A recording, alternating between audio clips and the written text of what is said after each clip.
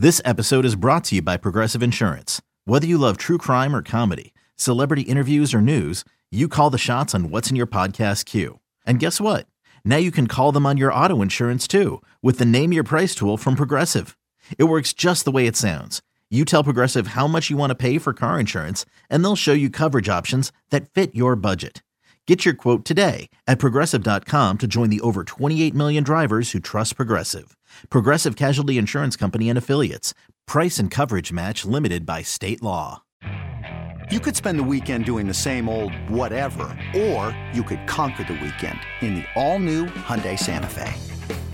Visit HyundaiUSA.com for more details. Hyundai, there's joy in every journey.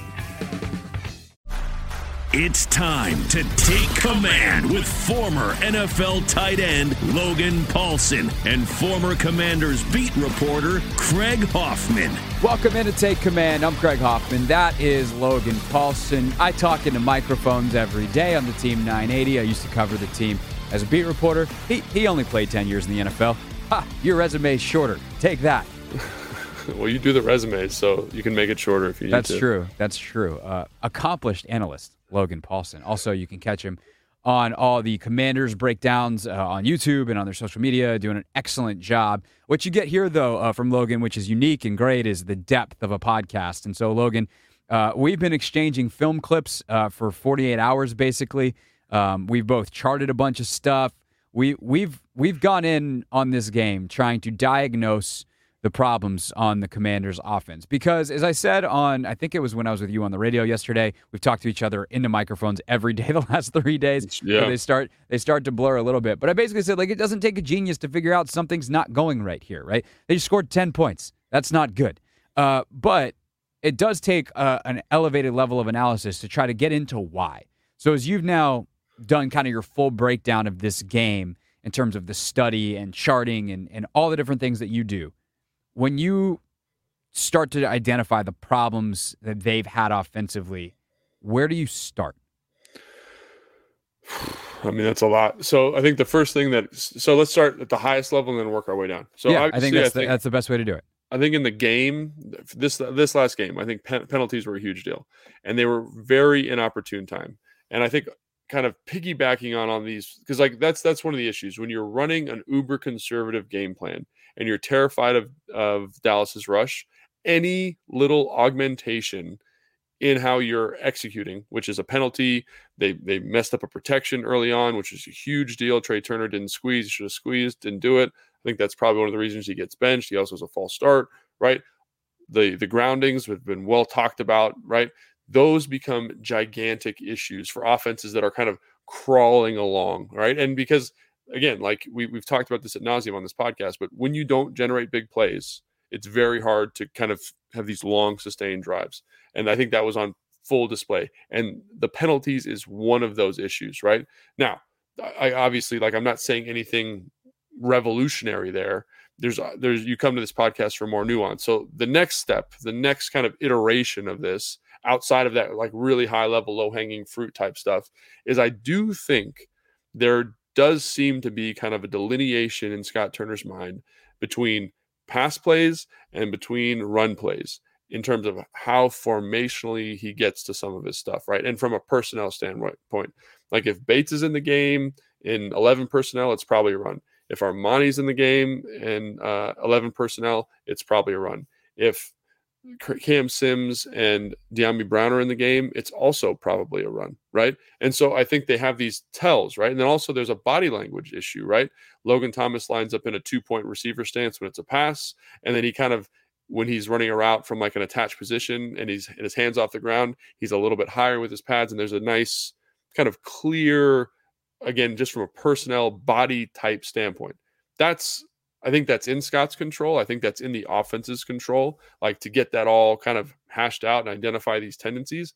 I also think the formations look different, right? When they want to run the ball, everything gets a little bit tighter. Receivers, tight ends, they get a little bit closer. And the reason that is because they have to block safeties. They have to block these run fit players, right?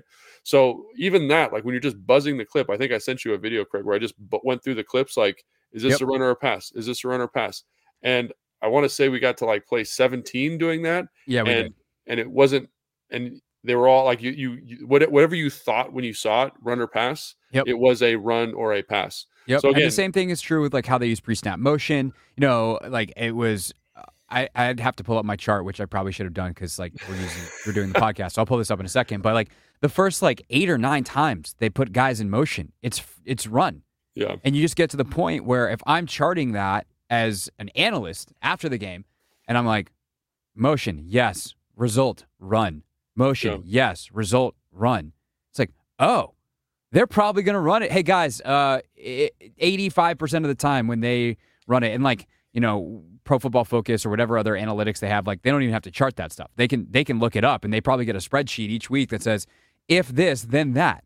Right. If John Bates is in the game, it's run whatever percent of the time. And like, I think it's important to say there's good reasons why you do these things. Like John Bates being in the game as a run blocker is a good thing because he's the best run blocker on the team from the tight end position. So it's not like that you want to then all of a sudden be like, oh, well, we got to trick him all the time. Every time John Bates is in, we're passing now. No, it's tendency breaking enough and not being predictable enough that teams have to play you honest. That if they try to lock in on one phase of what you're doing based off a tell, that they're going to be wrong just often enough that they won't actually play the guessing game in the first place. I totally agree. And like, I was in John Bates's role for a lot of teams. And like one of the things that Scott did a good job, like, because we're going to talk about this more in the second block, but I do think that like there's all of these kind of high level criticisms of this offense, not even high level. These are nuanced criticisms of this offense.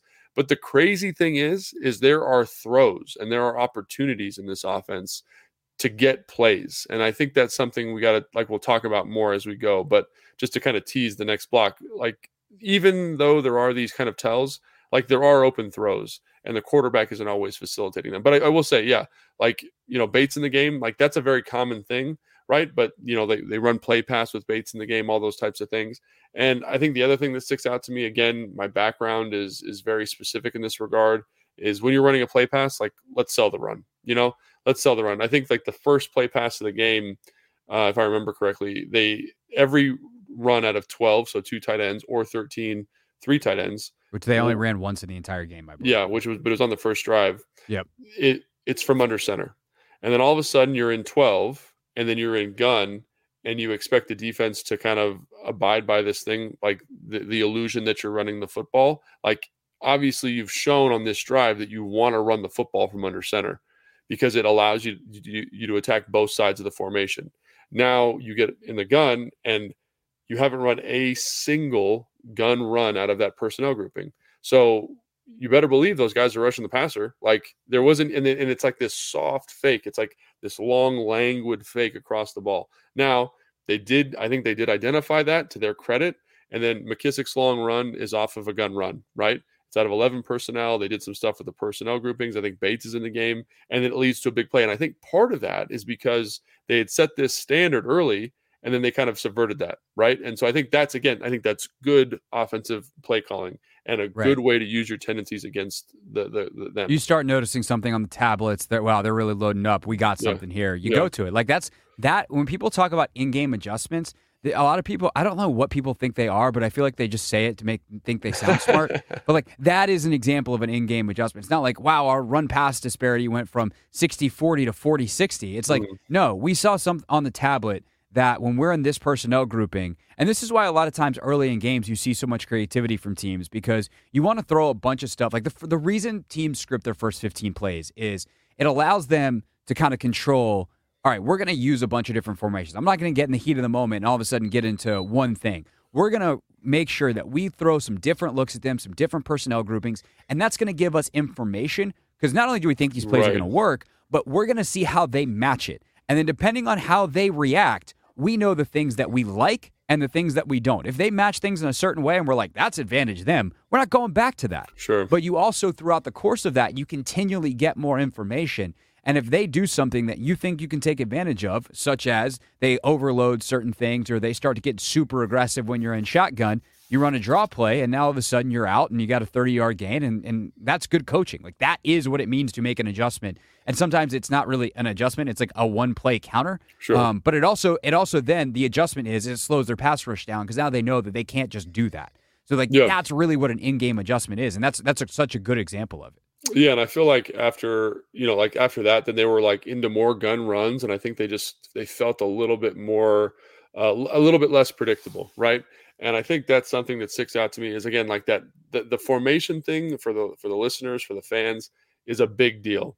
Tight versus runs, spread out versus passes. Like I would like them to exploit the tight formations to kind of help create confusion in the defense. Now, I've heard through talking with people earlier this week that one of the reasons they went spread out is they wanted to make it easier for Carson to identify blitzers and coverages, which is one of the advantages to spreading out.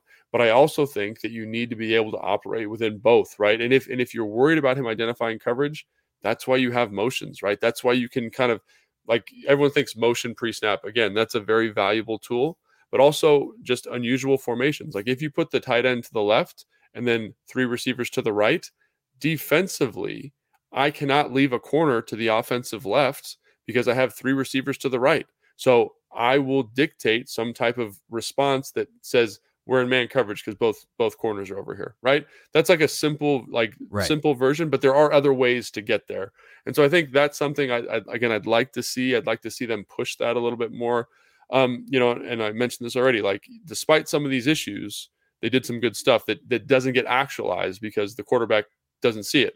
The other thing I think that really sticks out to me, the more football that I watch, 2 things. So first thing is the inability of this offense to attack the middle of the defense. Like that really jumps out to me. And I think it becomes, sorry to cut you off just real quick, Logan. I think this gets underscored when you watch the rest of the league. Sure. And you watch the frequency with which the best offenses, the best quarterbacks attack the middle of the field relentlessly. The Rams didn't wind up ultimately getting a ton of production Monday night, but the way they do it, the way the 49ers, who did get a ton of production, the way they do it, obviously the Chiefs, the Bucks, like Rodgers, as he's starting to get going and cooking in Green Bay with their young receivers, like, do they get some big stuff to the outside? Sure. But, like, when they need to have it, like Randall Cobb over the middle since 2012 or whatever it's been, like, right. That's still there. And when you watch good offense in the NFL, the way they use the entire field, but especially how much of the offense is over the middle of the field, is pretty astounding compared to where Washington's production numbers are. Yeah, and again, like that might be a Carson thing. He might not, again, like I coach football, like high school level, and our quarterback can't see the middle of the field very well. So we don't do that. If we're going to do something to the middle of the field, it's always off a play action or a boot, right? And that sounds crazy though, that's high school stuff, but that's also NFL stuff. Like Russell Wilson is notorious for not being able to see the middle of the field well. So the only way they can get throws to the middle of the field is like by moving the pocket and doing crazy stuff to open windows up so we can see very well, right? So that might be a Carson thing. I don't think so, because like historically that's what Scott's like to do.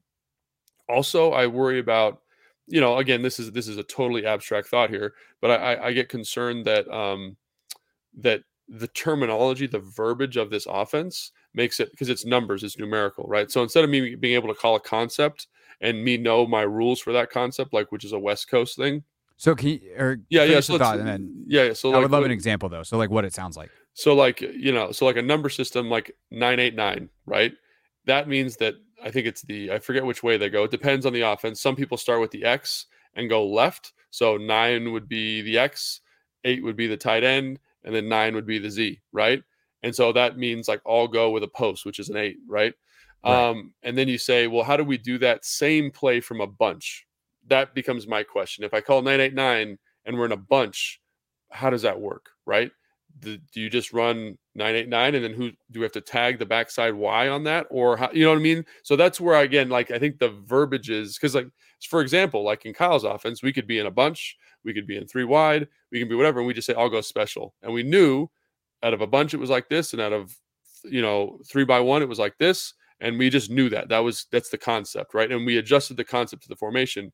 But here you have to work your numbers to match up with the people. So maybe that becomes more difficult to get some of that. So I would ask them this: nuance. Are you noticing a lot of like route concepts that look like someone's running the wrong route? Like, is that happening frequently that you come to that question? So the reason I ask that is because one of the things about attacking the middle of the field, it's easier to do it from tight formations, right? And it's easier to kind of say like, this is the concept we're running. Like I just said, West Coast, like concept we're running, boom, run it. Here, I wonder because if you go through the route tree of those numbers, there's not a lot of, there's like one route that attacks the middle of the field. And I think it's a 6. It's like a basic or an in cut, right? So like, how do you make sure that the inside guy runs this? Again, it becomes more difficult to call it to get the matchups that you want. It feels like to me, and again, I feel that way because I'm not in this offense, but that's a thought that I have when I watch it. Like these are very kind of vanilla route concepts, right? And maybe it's because Carson doesn't know, or it's just hard to verbalize in the language of this offense. Like when you speak a different language, they have different past tense, plural tense, all that stuff, like Spanish, for example. Right. And then they come to English and it's hard for them to communicate because we don't have the same tense system. There is that same kind of transfer with offensive languages, right? So maybe that becomes more challenging. That's just a thought. The other thing that sticks out to me too about this offense, and this is an offensive line specific issue, is Kyle always said one of the things they pride themselves on in his offense is giving the quarterback hitches, right? So the ability to hold the ball at the top of my drop, take a hitch, take another hitch.